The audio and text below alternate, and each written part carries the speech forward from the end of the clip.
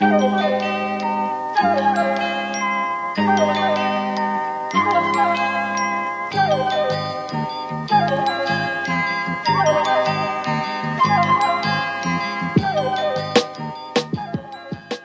it's that time again. It's me, Riley, right here by myself, recording a Commie Book Club episode for all you wonderful Patreon listeners out there. And then also all you non-Patreon listeners sometime in the future, or from your perspective, the present.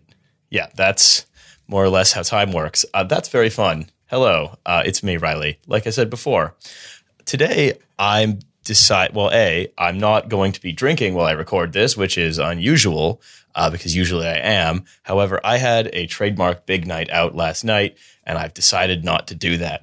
Instead, I'm going to get over my hangover by talking about a book that I liked. The book today is called For a Left Populism. It is published by Surprise Verso. Hey, if other publishers want to send me free books, I'm more than happy to take a look at them. And it's by Chantal Mouffe, who is a French political theorist who primarily works in England. And she's at the University of Westminster. She's a big figure on the left. I'm a big fan of her work. She's written a lot of books. This is sort of just her most recent. She's written on the political hegemony and socialist strategy, sort of agonisms. They're all very good. I really recommend you read them if you like sort of theory, because that's what she's talking about. She's talking about a lot of theory stuff, and she writes like a philosopher. Like, it feels quite a bit like it'll feel like doing university reading, but at the same time, like, she's very, very clear. And if you want to put the effort in to kind of, really understanding what she's saying, then it's very worthwhile reading. Now, For a Left Populism came out in 2018 this year, and it is essentially a sort of a prescription for how we can understand populist politics as sort of a left movement, I guess. And I wanted to do this book because many of my previous book clubs have always been about sort of accurately describing the problem, engaging with works, rather, that I think accurately describe the problem of sort of in what ways are our lives made more stupid and pointless by the dominance of capital, and in what ways the screws of control tightened. And I've been told they get kind of depressing. And I'm not going to lie, I always bum myself out too whenever I do them, because they're basically just a monthly review of all the sort of implacable forces arrayed against us.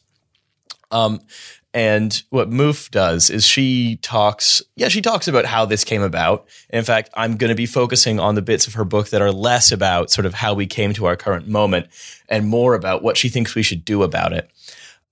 So let's just jump in. So let's first with a quick summary. For a Left Populism is a book about thinking about a way to harness the crumbling of neoliberalism to bring about socialism in our time. Neoliberalism is crumbling because A, it's unsustainable economically. Obviously, we sort of talk about that almost every time. And B, there is still enough democracy left for people to effectively oppose it. The problem is, of course, a lot of that opposition, or at least a lot of the successful opposition to the crumbling of neoliberalism, has basically been fascism, which is a yikes from me. So what are we really talking about here as when I say still enough democracy left for people to effectively oppose it? Mouffe talks a lot about post-politics, where basically the period from 1990 or 1980 or 1971, if we want to talk about currency liberalization, to 2016 was post-political, where there was a consensus in most of the developed world that the market was to be the dominant force in society and all politics would be fundamentally reactive to the market. Now, this is a very heavily theoretical book, like I said, so I'm going to really start with the theory stuff and go through some of my problematic fave philosophers like Schmitt and Heidegger to talk about Carl Schmitt, and Heidegger, and we'll talk about how it applies to modern politics, and how the post-political through this lens is sort of such a stupid sort of way to exist.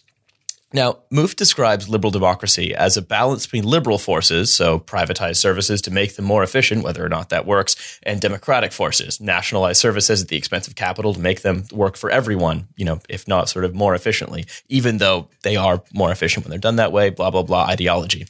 The transformation of labor from Benism to Blairism was essentially the triumph of the liberal part of liberal democracy over the democratic part of liberal democracy. So liberal democracy exists in this tension where we have popular control of politics and we have like unpopular control of nearly every other part of everyone's life. And so we know, and we've talked about this before, from the 70s to now has been the sort of retrenchment of democracy in favor of liberal economics. So think about how politicians often voice opposition to genuinely popular socialist policies for fear of inducing something like capital flight, which, if you don't know, is when all the investors in a given country just sort of pick up and leave because they don't want to pay taxes. So I remember there's this concept actually called the Laffer curve, and I'm sure any economists sort of listening to this are rolling their eyes because they know what this is. But the Laffer curve basically suggests that there is actually a certain percent of tax where you get diminishing marginal returns on rising tax rates. So basically, if you put a 97% wealth tax, for example, then you're actually going to get less tax than if you put in a 10% tax revenue than if you put in a 10% flat tax, because the wealthy will find ways to avoid it. Now, the Laffer curve is a sort of a complete bunk economics, and I'm sure one of the economists in the broader Trash Future world can sort of go into a little bit more of why that is.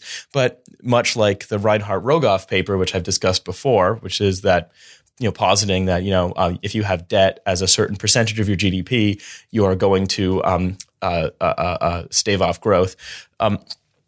Both of these it was disproven as complete nonsense. They just made up the numbers in order to get to that point. But these concepts were sort of deployed to sort of play down democracy in favor of liberalism. Like, well, we'd love to do democracy, but we can't. We sort of can't because of these laws of economics that they really just made up. So ideas like this, or really powers like this, sort of hide behind these ideas to allow the market to set the terms of rule, to sort of define what society is, who it's for, how it works, how we distribute the benefits and burdens of cooperation. And the demos, the people, takes a sort of much more passive role. Now, so this is what Mouffe sees as the fundamental crisis of liberal democracy is that it has come out of balance. And a big part of this is the growth of liberal politics as sort of forgetting how to do politics. So politics for Mouffe is based on in and out, a distinction between friend and enemy. And the point of politics is you and your friends and are working in an adversarial relationship against an outsider. And that's where the line is drawn. And the most interesting thing here is that she relies on Carl Schmitt, who is, if you're not familiar with him, was a legal philosopher in Germany in the 1920s and 30s. Yes, folks, a Nazi legal philosopher, a Nazi jurist. And what Schmitt says is that, look, the concept of the political is based on the distinction between friend and enemy, which is sort of what made sort of Nazi politics almost work. So what makes fascism work is that the fascists draw a line and say, you, the sort of racially pure Germans or the white Americans or whatever, you're being threatened by the Jews, or you're being threatened by the black people, or what have you. But that's where like right-wing fascist populism draws the line. Left-wing populism draws the line between we, the people, and them, the elites. And left-wing populism is supposed to build a solidarity across country lines, across race lines, and within a certain class, let's say. And I think I want to think a little bit about Carl Schmitt and what he's saying here. So what he's saying here is saying that politics is sort of exciting, daring, and dangerous. And that kind of reminds me of Walter Benjamin. Walter Benjamin, I've talked about quite a bit. As everyone on this who listens to these knows, I really love the Frankfurt School. And what we remember is that one of his best sort of, I think, snippets was that fascism is the introduction of the aesthetic to politics, that feeling of sort of daring danger, that sort of reinvigoration of life into the polity. It's just that fascism is this sort of shot of adrenaline to the heart of a zombie politic. It is protecting the sort of decayed and degenerate relationships of dominance that sort of that keep society stupider and more evil, I guess. And when we say the aesthetic to politics, in the one sense, yes, we are talking about the sort of the thrill of the sharply cut uniforms and lines of soldiers marching in formation.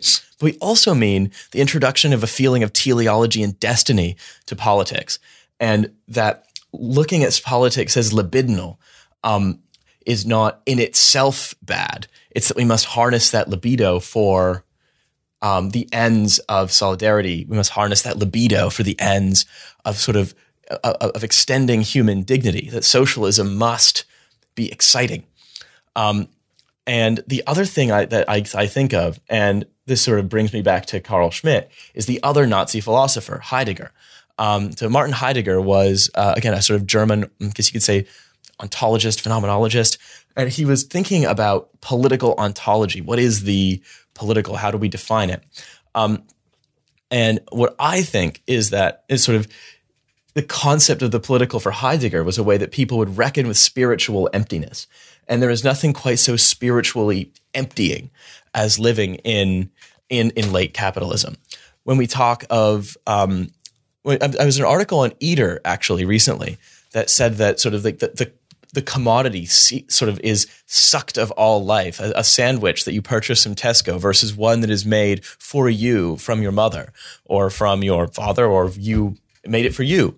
The commodity that's purchased, the sandwich that's purchased from Tesco is necessarily going to be sort of dry and empty. There is no personal thing to it. It is a relationship of exploitation where sort of that sandwich is the method by which Tesco is able to extract excess value that the worker produces and then extract what little wage you have left over. You feel kind of cheated when you have that particular sandwich.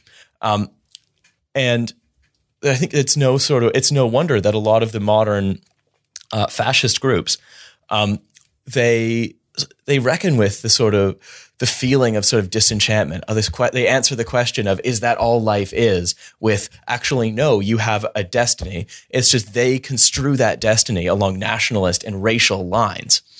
And as I say, the job of socialism is to understand that is a natural, that desire for a teleology and a destiny it's natural for people. It's a natural result of living the way we do. And we have to sort of harness that energy, but we have to harness it for good.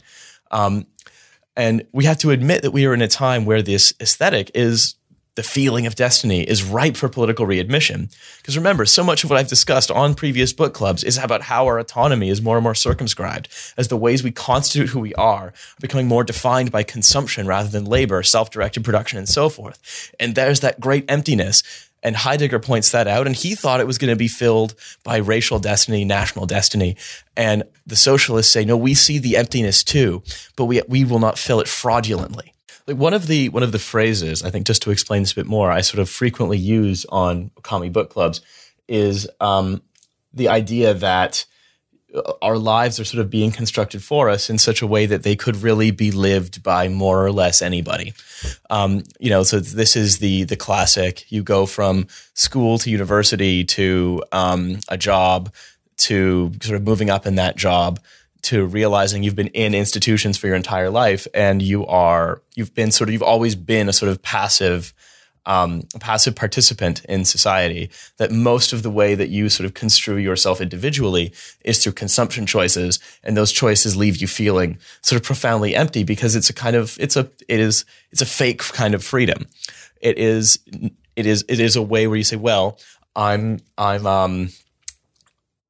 nerd, so I buy a lot of Warhammer. So I'm buying Warhammer, so I'm a nerd, and I know who I am because of what I buy, not because of necessarily what I do or what I make.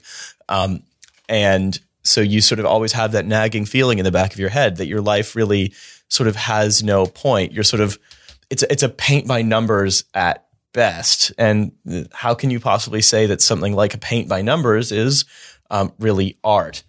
And so this is kind of the feeling that I think that we can think about when we think of Heidegger. We can just understand him as, going the wrong way with it. Back to Mouffe.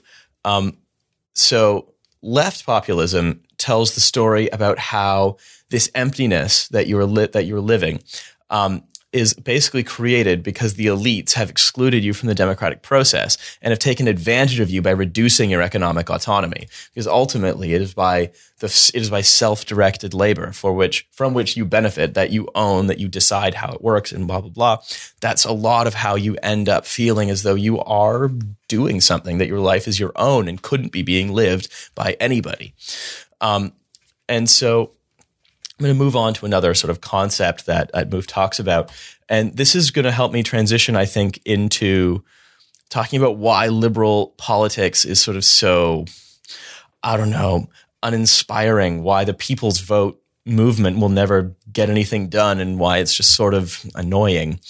That politics for Mouffe, that division between friend and enemy, and again, the division we want to emphasize is between the people and the economic elites, namely, the Bezoses, for example, the people who are becoming billionaires because they're exploiting you. That politics requires radical negativity, which is the acceptance that some differences in interest are irreducible to compromise. That is to say, there is no problem solved. There's no problem solving. There's no tweak. There is no regulatory sort of nudge that is going to actually reconcile the interests of labor and capital. These are opposed interests. Now, one of the other sort of key differences, I think, between sort of left populism and, say, right populism is that left populism, as Mouffe describes it, looks at this process agonistically as opposed to antagonistically.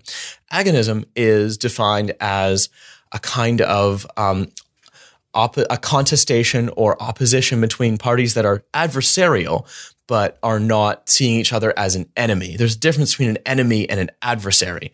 An enemy you sort of destroy by any means necessary. An adversary, you recognize their right to exist, but you also want to beat them.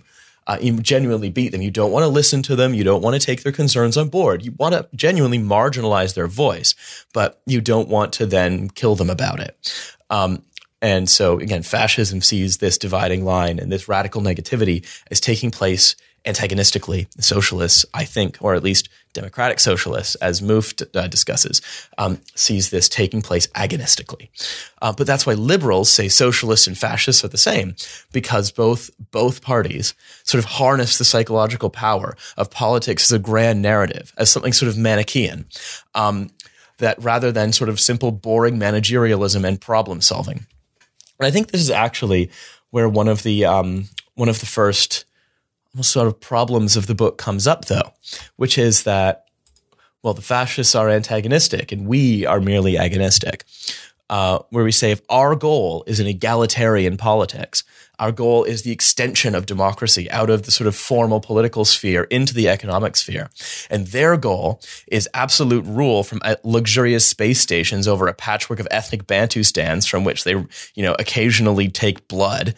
Then aren't we still compromising them by allowing them any space or power at all? That is, at what point does Bezos give up his wealth and influence voluntarily? When we say voluntarily, I don't mean giving it to charity or whatever. I mean deciding to obey a law requiring him to do so. And B, at what point does his refusal to do so cause regrettable antagonism? And moreover, at what point do we admit that the conditions of the Amazon warehouses are genuinely antagonistic to us as a class? When we see the Tories sort of killing 120,000 people through, no Tories, Lib Dems, and the Labour right, killing 120,000 people through austerity, at what point do we see that as antagonism? And by sort of mere agonism, I say mere agonism, are we sort of shooting ourselves in the foot? But I can't pretend I know the answer to this question, but it is something that sort of was in the back of my mind while reading this whole thing, because this is the problem and the fundamental contradiction of democratic socialism.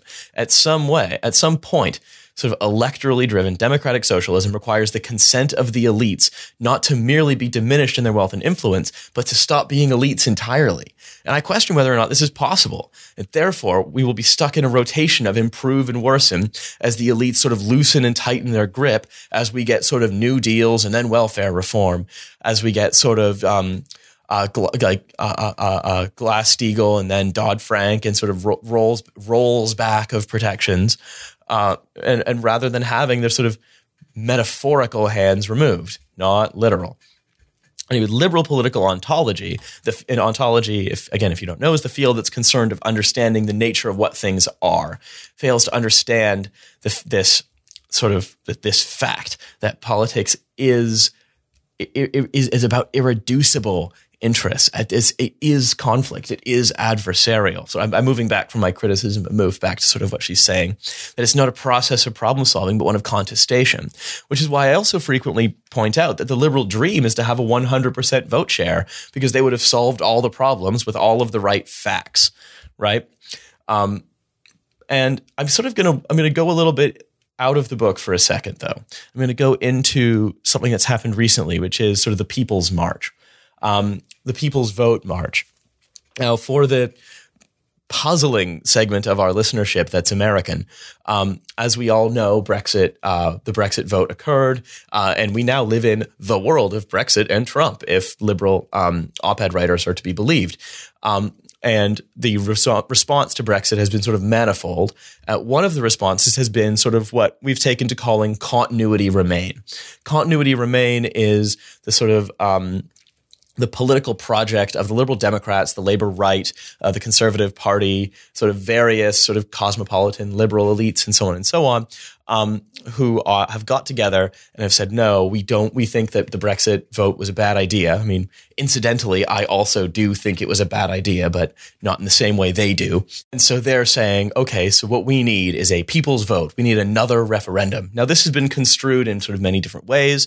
Some have said, well, look, the people didn't have all the information when they voted, so we should actually do a second referendum to make sure we still care about it. I mean, incidentally, the opinion polls have swung, I think, in favor of Remain, but there's no guarantee Remain would win. It's hilarious. They just assume they would, which I'll get into, actually. The other thing they want is a referendum on the terms of the deal. It's like, okay, well, we just said leave. We didn't say how we'd leave. So the idea is, well, let's get a vote that is going to say on the ballot paper, yes, we leave with no deal, or we take this deal, or we stay in entirely. So, the whole thing is a completely fraught idea. But there we go. They're sort of march for it, sort of more or less all the time. But let's think about this. This is the liberal wing of both parties. They're trying to go backwards in time, essentially, to the point when they were relevant. That is where the cleavage in politics, because every political group has a cleavage, whether they acknowledge it or not. It's always based on an us-them division. And for them, the division was between politicians, so politicians like Chakuramana and Anna Soubry, who are basically liberals who have sort of minor aesthetic disagreements over sort of how to be liberal, of how to manage capitalism, and so on and so on. And the brutes who are sort of ruled, and it's for their sake that we rule, but it's also for their sake that we don't let them close to the handles of power, because they don't read The Economist and they're going to fuck it up somehow. So this is their cleavage. But that's also why liberals love to blame evil geniuses like Steve Bannon, Russia, Cambridge Analytica, Dark Machiavelli, or whatever, for their ideology crumbling, because their whole ideology is based on getting 100% of the electorate, of being problem solvers, of working together to solve the problems of capitalism, of denying that there is such a thing as radical negativity, that there are irreducible differences, and rather see the political divide as something to be overcome rather than this zone of contestation. And this is why I think I like about sort of what Mouffe sees politics as. She doesn't see it as an activity. She doesn't see it as something you do necessarily. She sees politics as an ontological space, where these divides occur and where you can sort of organize yourself into understanding, well, who am I? Who am I? What are my interests? Who else shares my interests? And we create these identities that are political and that are based on an us-them relationship. And they see politics as essentially a branch of economics. They see politics as a sort of kind of problem solving. Now, Marxists, of course, also kind of see politics as a branch of economics, but at least we acknowledge that there is that it's contains within it irreducible differences that are irreducible to compromise, right? But they see themselves, as technicians, more or less technocrats. So they need evil geniuses who are against good, who want don't want good things for us as a, let's say, society, for example, or just wrongness as their enemy. They've created their political divide, and on it is everyone sensible.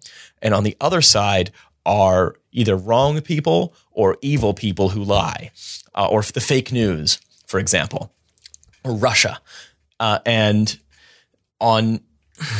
This is why they're so fascinated with Steve Bannon. I mean, he's a guy who was in the White House for 3 months before getting turfed back to being, a racist blogger.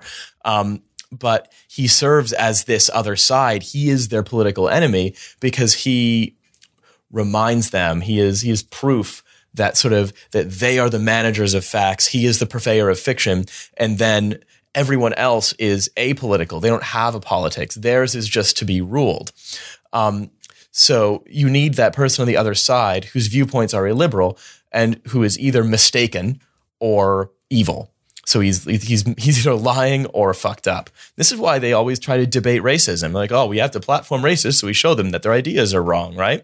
It's like, that's what saying racism is stupid. Well, no, it's that racism is a way to draw the dividing line of politics between yourself and a racialized other. That racism is not a mistake. But when you see racism as the dividing line between friend and enemy, white and black, us and them, it doesn't matter that it's baseless and wrong and evil and horrible. It feels right to them because ultimately politics is libidinal. It's something we feel, and it's something about what makes us who we are. This is why fact-checking doesn't work, because that only works on a single register, the sort of reason register, and it shies away from any kind of affective message. It's a sort of homo economicus assumption that aims to sort of avoid political excitement, because excitement isn't in the model. It's not controllable through regulation. It's not easily capitalizable. You can add up the facts, but you can't add up the affects. So think about how Continuity Remain could be doing better if they spoke to people's feelings about being a European and having a post-national identity. Think if instead of trotting out statistic after statistic after statistic and sort of fact-checking leaves, sort of endlessly saying, oh, they wrote down a lie on the side of a bus. And what they could have done was they could have actually harnessed something that people felt and that we wanted to go after. They could have said, don't you think of the life you could be losing, not just the life you could be losing, but imagine what this project could be, the idea that we could actually get past states, get past wars, and we could sort of come together in solidarity. Now, also, obviously, the European Union isn't that. It's a giant regulatory capitalist club that, to keep countries from turning too socialist. But let's forget that for now. The Leave campaign did speak to people's emotions because it didn't matter that $350 million a week wasn't going to the NHS. The idea was that was a way for them to say, you're getting screwed and we're going to screw them back for you. We never did that, and we never do, because ultimately the liberals like libidinal drive is for West Wing fact checkery.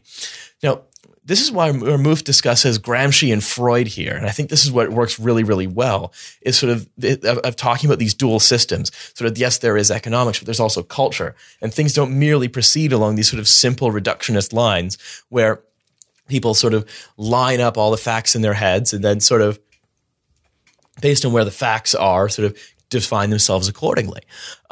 So culture, think Law and Order, does much more to create our political identity by imagining what the police do than facts, because it creates the facts that we act on when we act politically. And the facts themselves are immaterial, because the facts are only the facts in as much as they are understood to be true and in as much as they are acted upon. I'm sorry, Michael Walker.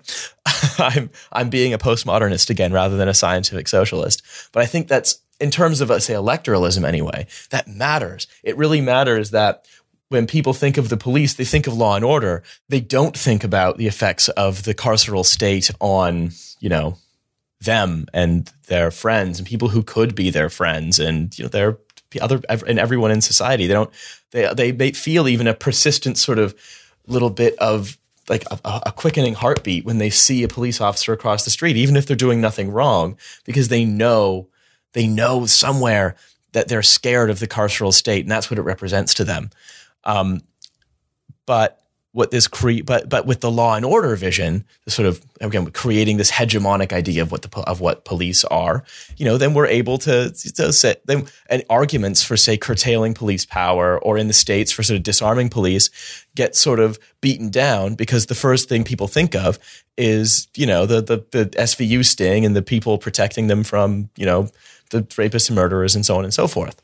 So political knowledge has this effective dimension, because knowledge doesn't necessarily have to be true. You just have to believe it to be true. But socialist strategy must capitalize on this. Like, why do you think we do a comedy show?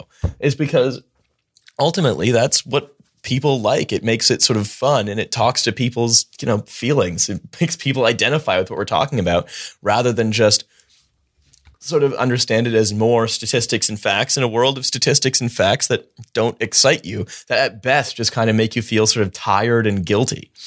And so really, the implicit political divide that makes liberals a political unit is this conceptual one, that their enemy is errors of fact, lies, and effective politics.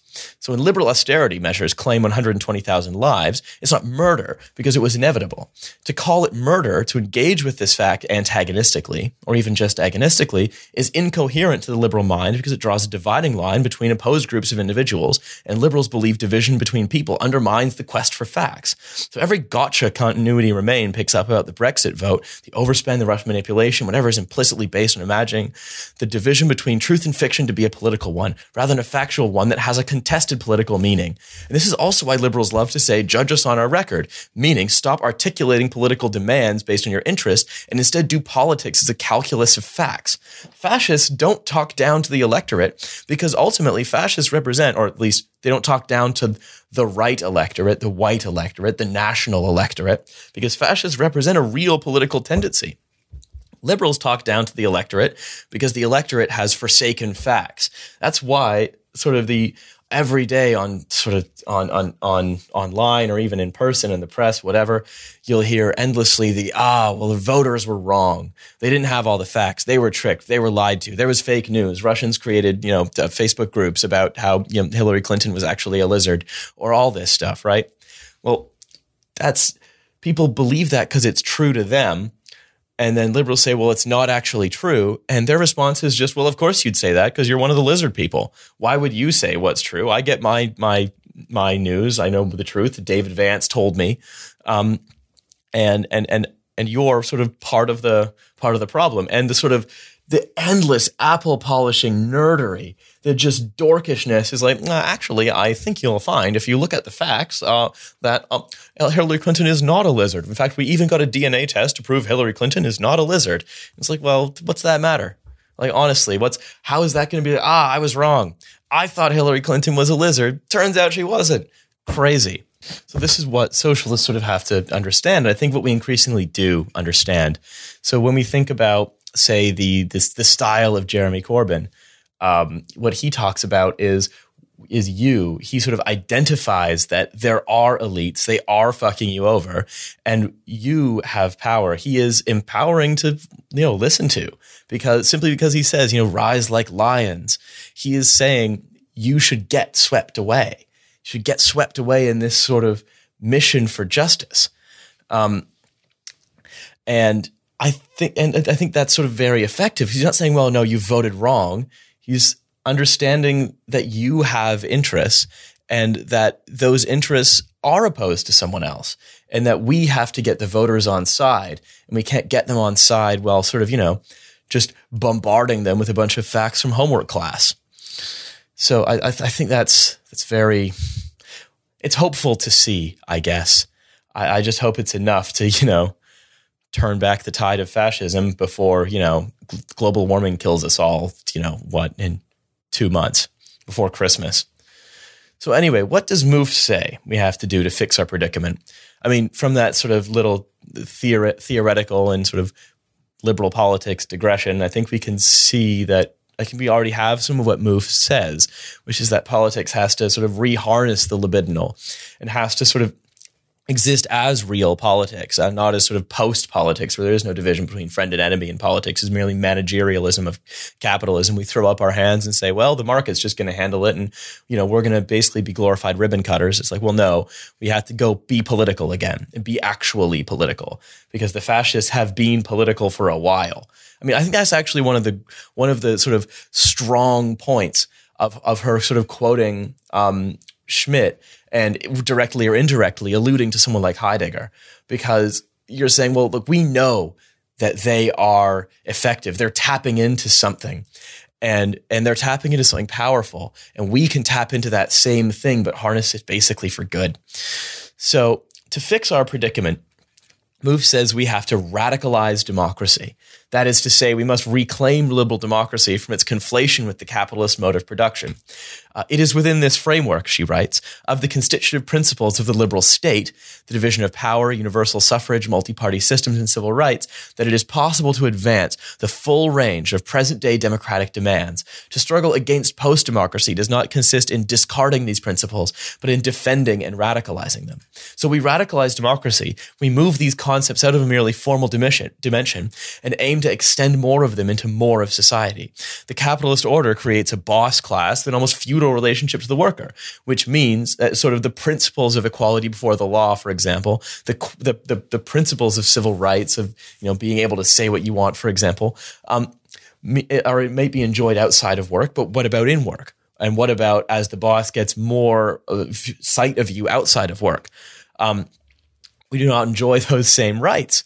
And so radicalizing democracy means asking how we can extend those rights, say of free speech, to mean that, yes, the government won't punish you for what you say. Not necessarily. I mean, obviously, hate speech, et cetera, but let's say expressing a left political opinion, that gets a lot of people fired, or aiming to organize a union, that gets a lot of people fired. So radicalizing democracy means understanding that sort of free speech must be more than formally guaranteed. It must be guaranteed into the workplace. And that means curtailing the rights of the boss sort of quite significantly, because that's what political rights did. Political rights curtailed the sort of the privileges enjoyed by the sort of the nobles of the 18th and 19th centuries and medieval times and et cetera, blah, blah, Hegelianism. And if we can understand that the next logical step with these rights isn't that they're done, post-politics says that those rights are extended and we have them. Good, we're done. Let's tweet about our favorite Harry Potter books so that Bay Prime Minister Justin Trudeau will notice us. Nah. No. We have to push those rights into more and more of our lives, and that makes sense to me because those rights already exist. People already have a basis with them. They already identify them with them, and so if we make the case, if we make the case for socialism not as it's more efficient actually, and not by sort of quoting Marx endlessly, and if we make the case for curtailing the boss's power because we're trying to actually give you more freedom. We're trying to extend the freedom you enjoy in the political sphere into the economic sphere. God damn, that's a powerful message. Why do you remember Jeremy Corbyn's made a video last year when he said, the bankers at JP Morgan have said we're a threat. They're right. We are a threat to them. That is because what he's saying is we are a threat to them for you. That the bankers at JP Morgan, they're sort of the reason that you can't pay your rent. It's their interests that are sort of cutting benefits and creating universal credit. It's so we can create the kind of economy where they thrive at your expense. Well, we are a threat to them for you because we are interested in liberty and we're interested in extending democracy. And so let's think about the difference between a left populist group and a liberal group. People's Vote looks at politics as something that happens sporadically among elites to solve problems. But those elites, the best thing we can do is petition them to sort of solve the problem in a way we want, which is why people like Brian Cox and Jolyon Mom and whatever are sort of so aghast that sort of Brexit hasn't just been canceled yet. Why, whenever Jeremy Corbyn goes to take a shit, they're like, taking a shit, Jeremy, but why aren't you talking about Brexit? That's the problem. That's the one we want you to solve. Whereas Momentum, a left populist group, now look, I know I sort of say, I talk up sort of Corbyn and Momentum sort of quite a bit on these, and I think genuinely currently they are right now are probably our best chance to get sort of anything resembling socialism in our time, sort of their imperfections notwithstanding.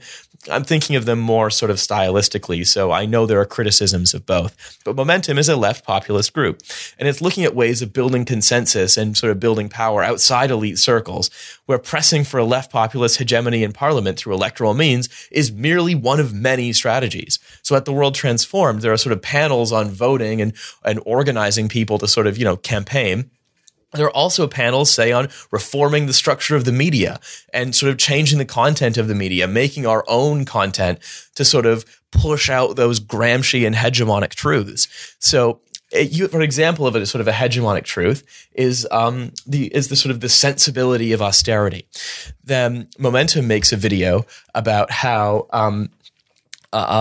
actually what happens, the government cuts the budget, and then the school budget is cut, so the teachers can't be paid more, so they can't go to the restaurants, so the restaurants can't hire builders, and then everyone pays less in tax, and then the budget has to be cut more, and it's just a spiral of cuts. They have that stuff like that, as opposed to just sort of statistics, and almost entertainment media is what is going to sort of create these new beliefs among people, right?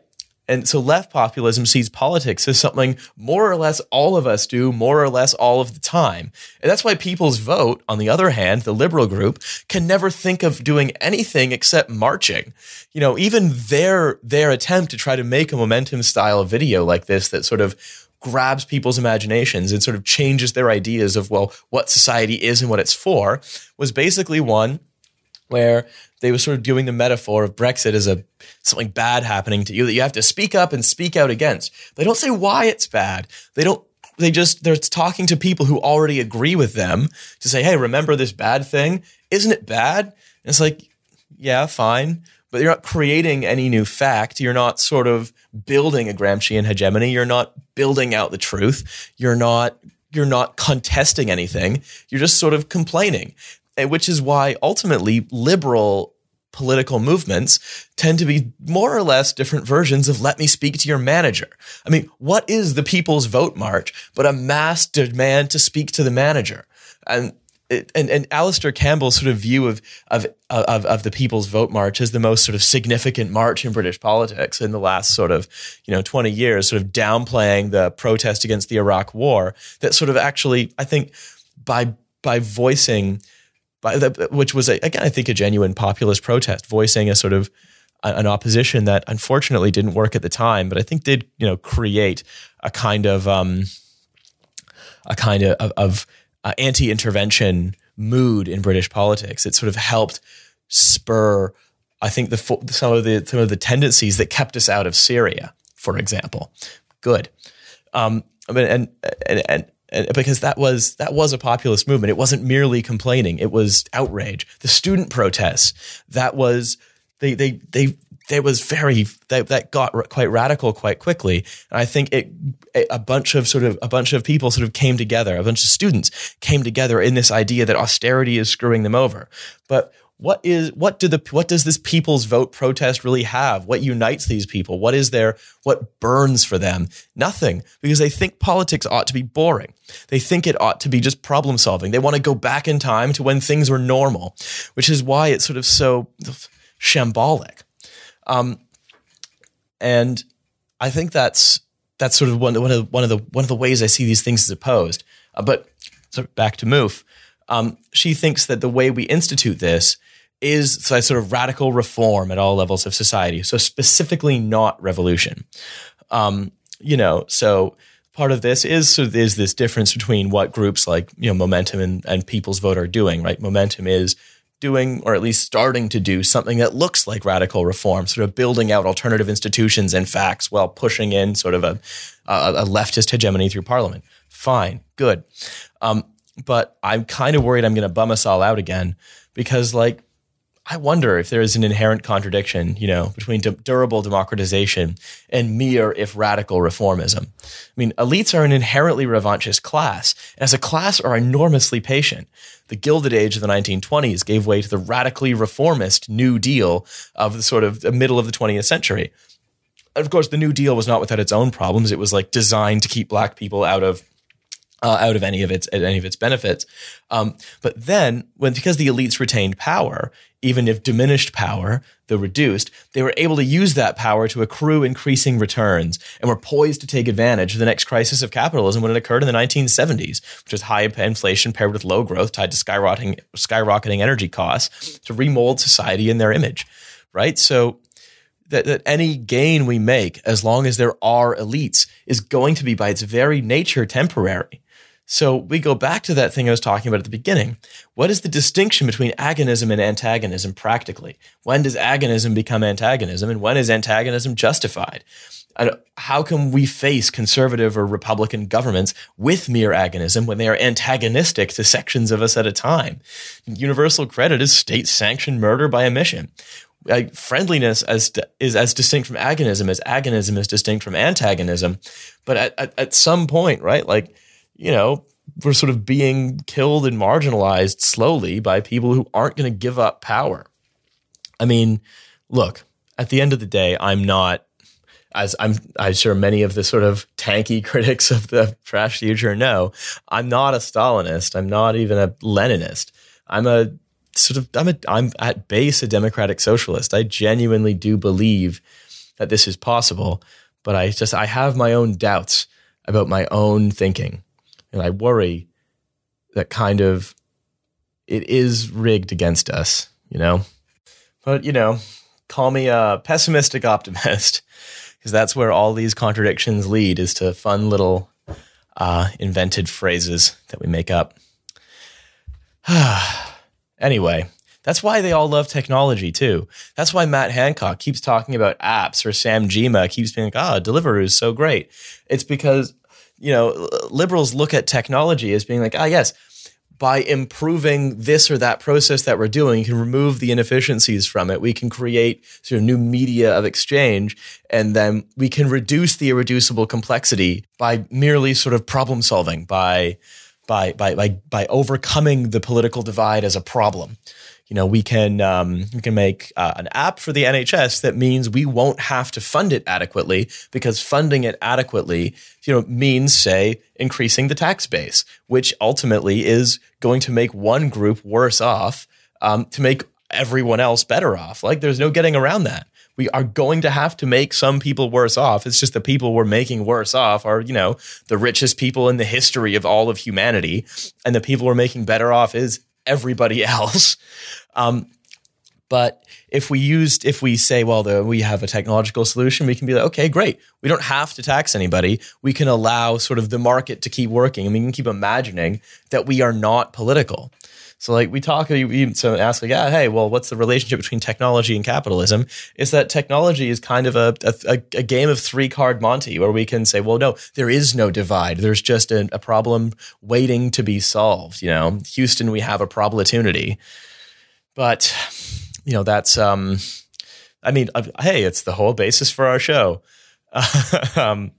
Anyway, so yeah, that's for left populism. And I think it's a very worthwhile read. I think it actually sets out some ways that we can look at solving some of the problems that I talk about in all of the other commie book clubs. Anyway, on to the rest of it. So if you're listening to this, you are a Patreon subscriber, although I think I might unlock it next week, because I do kind of want people to hear it. I'm going to keep it for the Patreon early access. So thank you. If you haven't subscribed to the Patreon, do. You can hear more of our fun talk for a very small amount of money. And it's very good. Maybe. Is it very good? I don't know. At Alex Keeley. Tell him. Other news. So we're doing a live show on Tuesday, the 30th of October at the Seckford. Come see us. We'll try not to bum you out. We might not succeed, but hey, who knows? It should be very fun. Tickets are available on Eventbrite, and you should get them. If you want to commodify your dissent with a t-shirt from Lil Comrade, you can. You can do that. You can get your favorite quote from Fur Left Populism put onto a t-shirt with our logo on the back. It's a great way to cover your top half so you don't get arrested for walking around naked in public, or you don't get like grease on you while you're cooking. Very, very effective. And at the same time, you'll be supporting like one of the only good kinds of business there is, a worker-owned one. Finally, our theme music is called Here We Go, and it's available on Spotify by Ginseng. I know I say this a lot, but I think it's a very good tune, and you should listen to it early and often. And that's it from me. So have a lovely, lovely evening. I hope that by the time you get to work, because most people, I think, listen to this on their commutes, that your job doesn't suck too much and that you can find some ways to take back a little bit of liberty from your boss. But yes, that's all from me. I will talk to you all later, and I hope to see some of you on the 30th. Good night, everybody.